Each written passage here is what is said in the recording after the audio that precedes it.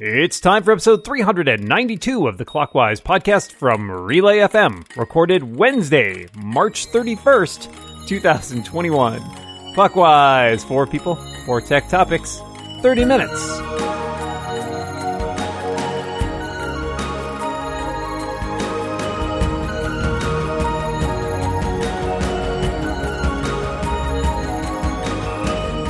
Welcome back to Clockwise, the tech podcast where March goes out like a lamb on the clock.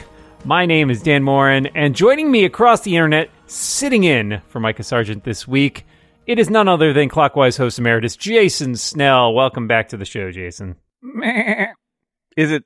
Are we going out like a lamb? Does that mean we all make sheep noises? Is that what happens? I didn't. It's good to be back on Clockwise, Dan. Boy, it is good to be back. Yeah. Oh, we're happy to have you back. I watch the clock all the time, and it doesn't net me anything. But this week, finally, stay in the habit. It's paying off. Don't get you out. Got to stay in clockwise shape. That's right.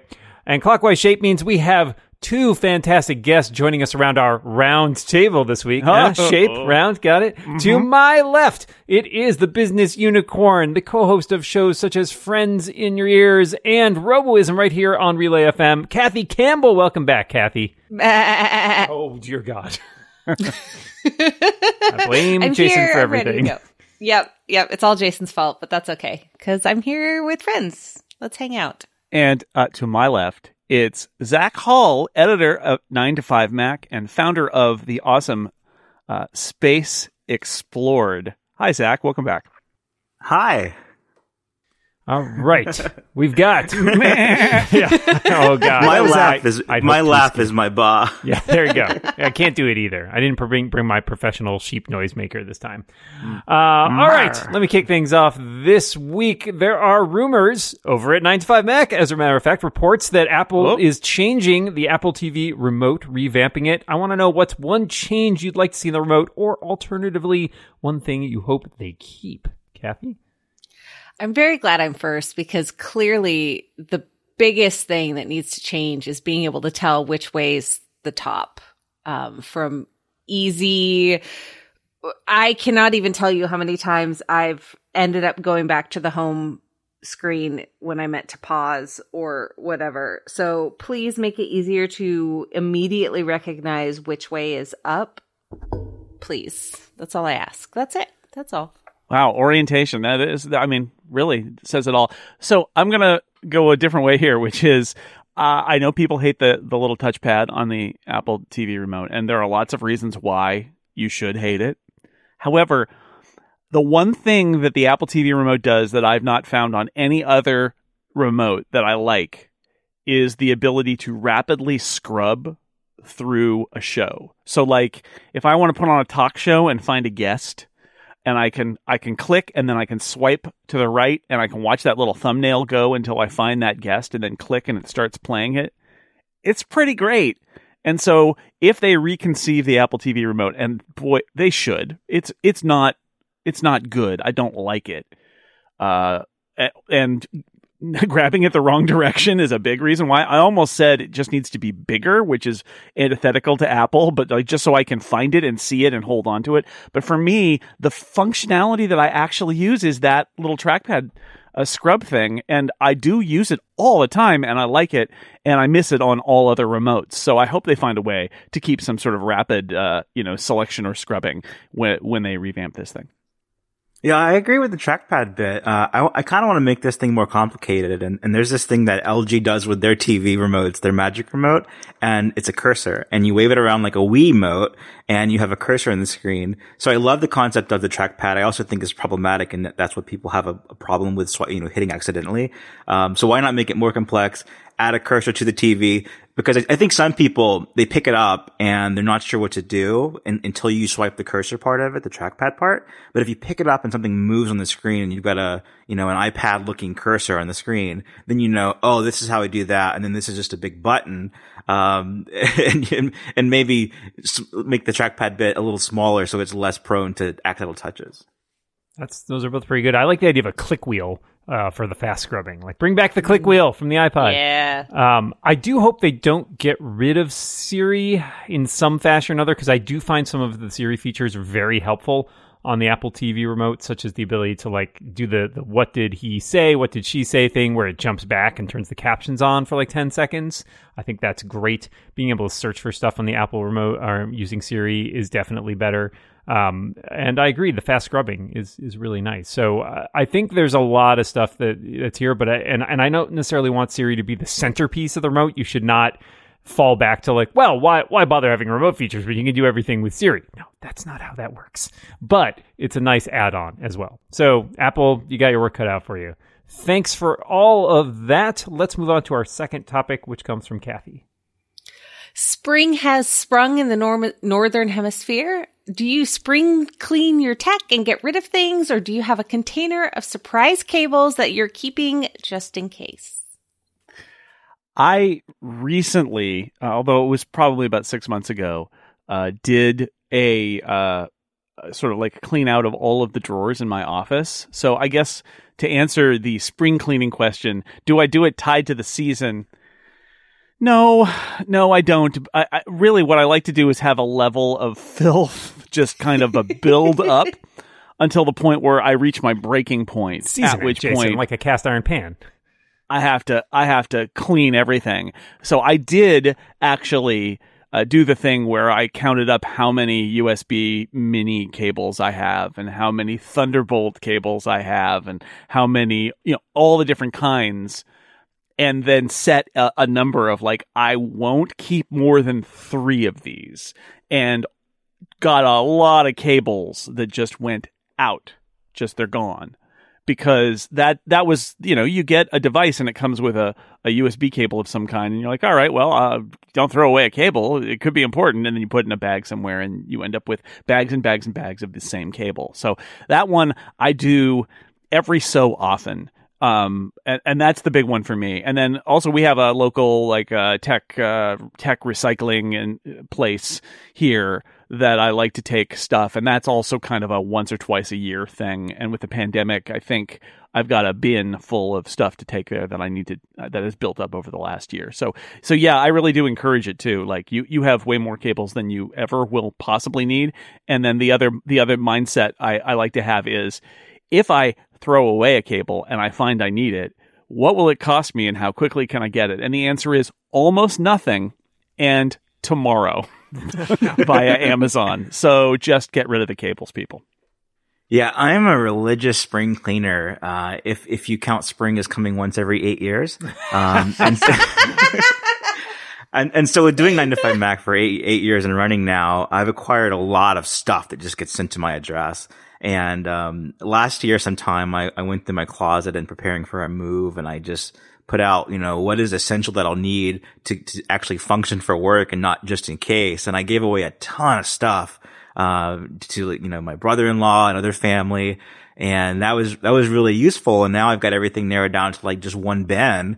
And I think the sign of success of successfully spring cleaning your old tech out is like what Jason mentioned, when you realize, oh, I got rid of something that I'll actually need this time. But in some cases, Amazon can give it to you the same day.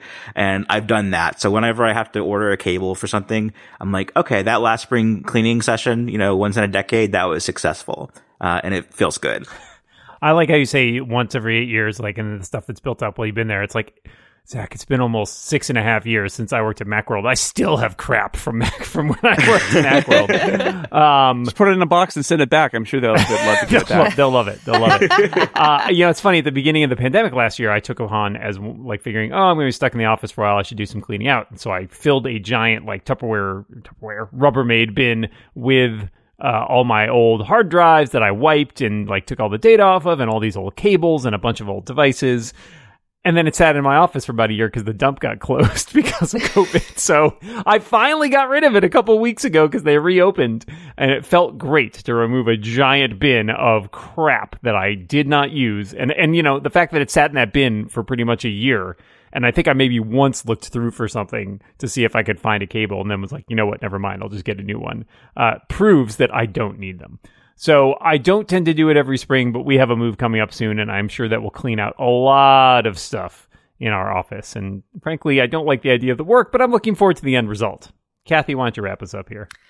Yeah, I'm very similar. I have a mental adjustment of I don't need all of these cables. And yet last year at the beginning of COVID, when I went through and like sorted everything, I was like, well, if it fits in this container, I will keep it.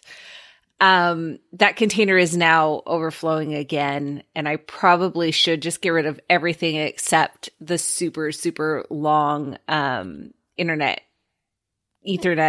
cable thing that I have, and just get rid of everything else because I don't need 80 US mini micro USB, whatever cable. I don't know. I don't need those. So what I'm saying is this was the motivation, self-motivation to just get rid of them. So thanks, friends. Excellent. Well, that is 2 topics down, 2 topics left to go, which of course means it's halftime here at Clockwise, and this week's episode is brought to you by Privacy.com. You know, we all worry about financial privacy online. I have definitely had situations where, I've got alerted to fraud, or a couple years ago, I was on my honeymoon and got like a notification from my bank that my card had been used at a hotel in like near Midway Airport in Chicago. And I'm like, I'm sitting on a patio in Italy. It's definitely not me. Privacy is a tool that makes it easy to manage your financial lives online while keeping your most important information secure. By generating virtual numbers, Privacy masks your bank information, so you never have to worry about giving out to people you don't know online. And that's important, right? Like, because again, we've all run into these sort of issues where you've used your card and you go to a website and you think, oh, God, I saw the padlock there, but I don't know these people. I don't feel really secure about it. Is my number going to end up on one of those lists? Am I going to get fraud alerts while I'm on my honeymoon? Very frustrating, since something like Privacy can help. Take back control of your payments, decide who can charge your card, how much and how often, and you can close cards at any time. Plus, you can make sure you're never accidentally billed twice or upgraded to another service without your consent. And Privacy is partnered with the good folks at 1Password. You can create, use, and save Privacy cards directly within your 1Password dashboard. All virtual cards created in 1Password will have the same security benefits as your other Privacy cards, and you can set spend limits, create single-use or merchant lock cards whenever you want. Head to privacy.com/clockwise and sign up for an account. New customers will automatically get $5 to spend on your first purchase. Go to privacy.com/clockwise and sign up now. Our thanks to Privacy for their support of this show and Relay FM. All right, that is halftime. Jason, what is your topic? Apple this week announced the dates for its virtual developer conference, once again holding the Worldwide Developer Conference virtually, returning to the traditional date of the last week my kids are in school. So thanks, Apple. My question for you, I want a little bit of a forecast, a little crystal ball reading from each of you, and then I want judgment. So will the in-person version of WWDC ever return? Is Apple ever going to bring back a thing where people fly in from all over the world once a year to visit San Jose? And separately, should the in-person developer conference return? Zach? I think that it will, and next year, but that what will look different is we'll keep all the precautions of today, where you finally have hand sanitizer, by every elevator, and you're more considerate about how groups are compacted into a small space.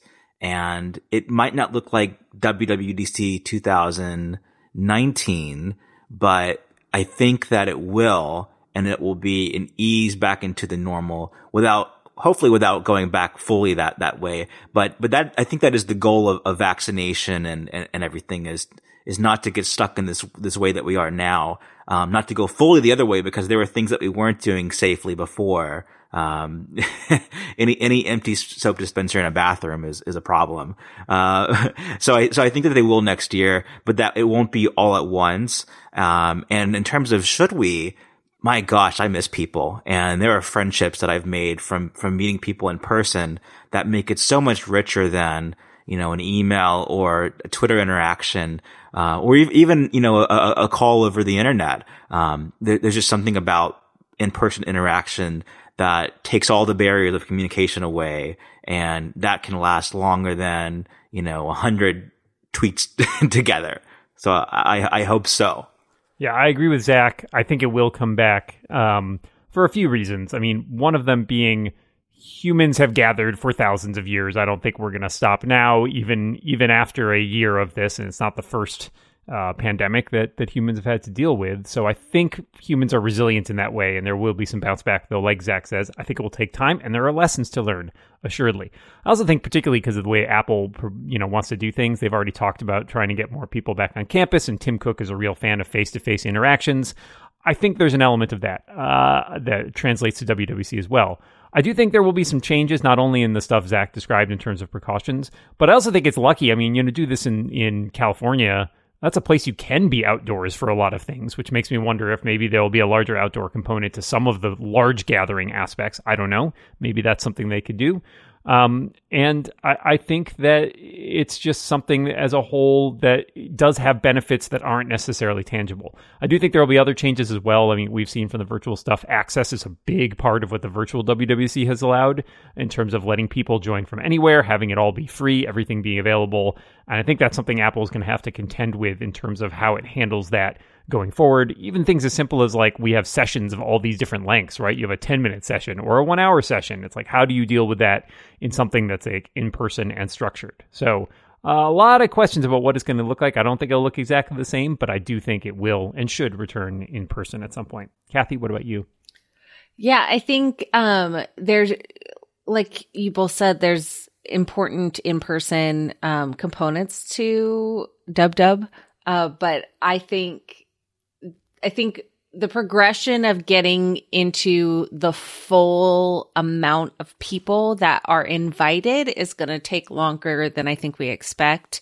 I think they're going to continue to have a strong internet-based option. So have different tiers or layers so that it's not only the people in person that can do the classes or courses, or like, obviously you can't do hands-on if you're on the beach in Italy, but you could do some of the things that are part of the in-person event. And so I think they're going to kind of look at everything and see how best to allow access to more people, not necessarily just access in person. But I, for one, am going to miss people, even though I'm never going to the actual conference part. I miss that 1 week that I was there. That was really fun. I like how many people we have here. Like not one of you is like, I will not miss people and they should never come back. This has been the best year of my life. Now, I do think it's going to come back. I think that they could do it exactly the same way as they did in 19, but I don't think they will. I think the online version is so good in taking things that used to be really dry kind of parades of engineers onto stage for various unrelated or, mildly related topics to fill an hour, and breaking them down into a bunch of succinct videos that are edited and they're clear and they're as long as they need to be. I think it's hard to go back from that, even though Apple did, they were live streaming events, and they were putting up the video recordings later fairly quickly. So people who weren't in San Jose could get a really good sense of all of the detail that they're rolling out. My guess is that when it comes back, it'll be scaled back and augmented with more of those videos. I wouldn't be surprised if it might even be only a couple of days of a physical event and then having the rest of the stuff roll out online. But I do feel like at the very least, they're going to want to have a big media event, which is essentially what WWDC is anyway. A media event for the launch of their operating systems and all of that.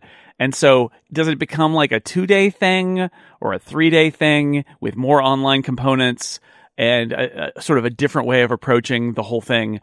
Maybe. But I do think it needs to come back. And part of that is wish casting, because it absolutely should, for all the reasons that especially Zach said. Like, you really can't be, this is the one place that the Apple community has now that Macworld Expo has gone away. This is where people see each other in person. They make new friends. There's nothing like standing on a street corner in San Jose and bumping into somebody who says, oh yeah, I work on the Safari team and I'm working on the feature you wrote about a couple weeks ago. Like that happened to me. It's amazing, right? Like, you just you'll never have the opportunity to do something like that if it's entirely virtual. So yes, I hope it comes back. I think it will be very different, but I do think that they should bring it back. All right. Thanks for all your opinions about that. I'll see you all not in San Jose in June. Time for our last topic. Zach, bring us home. Yeah, so my colleague and friend Mark Gurman at Bloomberg News, or former colleague at Bloomberg News, has this report out that's really fun that Apple's working on a ruggedized version of the Apple Watch, which makes a lot of sense. And so my question to you all is, what other tech products besides the Apple Watch would you like to see ruggedized? Man, this is a tough one. I thought about it a lot because I think that the stylization and the sort of bulkiness that ruggedization often adds can be a little tricky. And so I'm going to go with, I don't know if this is even possible, I'm going to go with AirPods. Like, I feel like I always worry about dropping my AirPods or dropping the case or something like that. And I know there are cases for your AirPods case, but a case for a case? What? This is bananas. Instead, I would like to see something a little bit tougher, a little bit more resilient, so I don't have to worry as much about, like, you know, that moment, the worst moment, right? And Apple's got that commercial out now that's about this, is like when the thing's in your hand and then you fumble it and you're like, oh no, I can see what's about to happen. And I would just like to have some more of the anxiety over that taken away from me, especially when I'm fiddling with those AirPods as I take them in and out of the case all the time. That's my thought. Kathy, what about you? I am very glad this is not a draft because I also would pick AirPods. I'm fine with the case on my iPhone. I'm okay, you know, with the iPads and how rugged those are with the cases. I wouldn't want the phone itself to be ruggedized, mainly because I don't usually like the look, but AirPods, yes, please. I cannot even tell you how many times I've dropped them. And of course you can't put a case on the AirPods because then they don't fit in the case. So yes, please make the AirPods ruggedized. And that's just a fun word to say too. I'm one of those people who uses his iPhone without a case. So I'm the wrong person to ask about this. I say de-ruggedize all the things, but I do appreciate the fact that Apple Watch is actually perfect for this, that there are people who just want it to be a little bit more safe and secure for when they're climbing up a mountain or something like that. And I think it's a great idea. I don't know, like a ruggedized other Apple product or even other tech products, like, I don't know, like a Kindle or something like that, I guess. But it just, for me, I don't like the rugged products. So I'm going to say, let's ruggedize the Apple TV remote because I keep dropping, my cat keeps jumping up and knocking it off the couch arm onto the floor. And, I'm worried that something bad's going to happen to it. Yeah, I have seen broken Apple TV remotes shattered. It's really sad. Yeah. This was kind of tough for me too, because my instinct, I have an 8-year-old daughter and she uses an iPad. And no matter what case I get, she always manages to find a way to sneak a crack in the display. So I was tempted to say iPad, but the truth is you can find a really good rugged case for an iPad. And so she also uses a Chromebook for school, which kind of irks me, being, 9-to-5 Mac and a long time user of the Mac. And so, but I thought about it and it's like, a Mac is expensive and it's also, it's premium, but it's not that tough. If it takes a drop, it's a lot to do damage to. And I'm not as familiar with Mac cases that are as rugged as like an OtterBox on an iPad. And so a younger person focused, Mac that isn't spec'd out or, those kind of things that I would feel good about teaching my daughter how to use a Mac for the first time. I would buy that in a heartbeat. Nice. All right, that is 4 topics, which brings us to the end of the show, but we've got just enough time for a bonus topic. Before we get there, however, I want to tell you this week's episode of Clockwise is brought to you by Technology Untangled. We've been inside for a year now. You're starting to listen to the same old podcasts over and over again. It's nice to find something new to listen to. And I recently listened to Technology Untangled, hosted by Michael Bird. It's a show that deciphers tech's rapid evolutions with one simple question in mind. What's really going to shape our future? And what's going to end up in the bargain bin with the floppy disk? I listened to an episode about sustainable tech, which is obviously something that's on a lot of people's minds, is how to make your tech more environmentally conscious. And moreover, how you can use tech to improve the life of tech. So, for example, one of the things they were talking about was like sort of replacing data transfer eventually, replacing those old copper wires with things like micro lasers that shoot information at incredibly high bandwidth. Just cool ideas of how we can move forward and reuse stuff that we've got now or move technology forward so that we're not causing as much damage to the environment. Past guests include people from Google, Sainsbury's, Aston Martin, Red Bull Racing, Nokia, Goonhilly Earth Station, New York Times, and Nokia. And to give you an idea of episode topics, you can expect a deep dive into 5G, which untangles the who, what, whys, and hows of 5G and what it means for you. How supercomputers are helping us with the fight against COVID by sifting through billions of molecules to look for drugs to repurpose, along with AI and the future of jobs, and episodes on energy innovation and the mission to Mars. You're spoiled for choice. Search for Technology Untangled anywhere you listen to podcasts, and we'll include a link in the show notes. Our thanks to Technology Untangled for their support of this show and Relay FM. All right, bonus topic time for you really quick. Are you a spring allergy sufferer, Kathy? Maybe. I don't know. I do tend to get sinus pressure occasionally, but it tends to be more when we're jumping. So spring in Oregon, we'll jump from like really rainy to really sunny within like a 2-hour span of time. And so that pressure change affects my sinuses. So there's that, but I don't think it's necessarily allergies. A qualified maybe. Something people might not know about me is, I always have a Kleenex in my pocket and I have to travel with them. I am sniffly all the time. So not just spring allergies, but just allergies in general. And in the spring, it is absolutely worse. I had a couple of symptoms that I was like really concerned. Was like, is this a medical problem that I've got? And then I discovered that I noticed this weird set of symptoms every year in the spring. And I thought, oh, okay, allergies, right? It's just, yeah. Boy, am I ever, Dan. That's my answer. A few things. So I read this in the note this morning, and it reminded me that I should start taking my allergy medicine again because the symptoms have come back. Mm-hmm. I spend my time on the Gulf Coast of Mississippi and in Orlando, Florida, and in both places, the pollen is just unreal. My motorcycle, it's out in the rain. It's out, it's out in the weather. And no matter what, every time I go out in the morning, it's just yellow. It's got a whole layer of yellow over it. It's like, and so that's out there. And then the other thing is absolutely because this is a bad year to have, well, last year too, a bad year to have allergies because every cough or sneeze is kind of suspect. Mm-hmm. And, that's just another reason to be mindful of allergies if you have them. Because it might concern other people. Yeah, I had exactly that experience this past week where I was like, oh no, I'm coughing and sneezing. And then my eyes started itching. And that was the telltale, like, no, it's spring. And it jumped ahead a little bit early here. Because usually I feel like early April, it starts late March. We had some warm days and everything's like, oh, warm, blooming. So I've started taking my allergy meds for spring as well. Yeah. Oh, so much fun. But it's pill time. It's pill season, time. Dan. Pill season. My favorite season. And that brings us to the end of the show. All that remains is for us to thank our fantastic guest this week, Kathy Campbell. Thank you so much for being here. I like the consistency. Thank you. And Zach Hall, thank you. Yeah, thanks for having me, guys. Hi.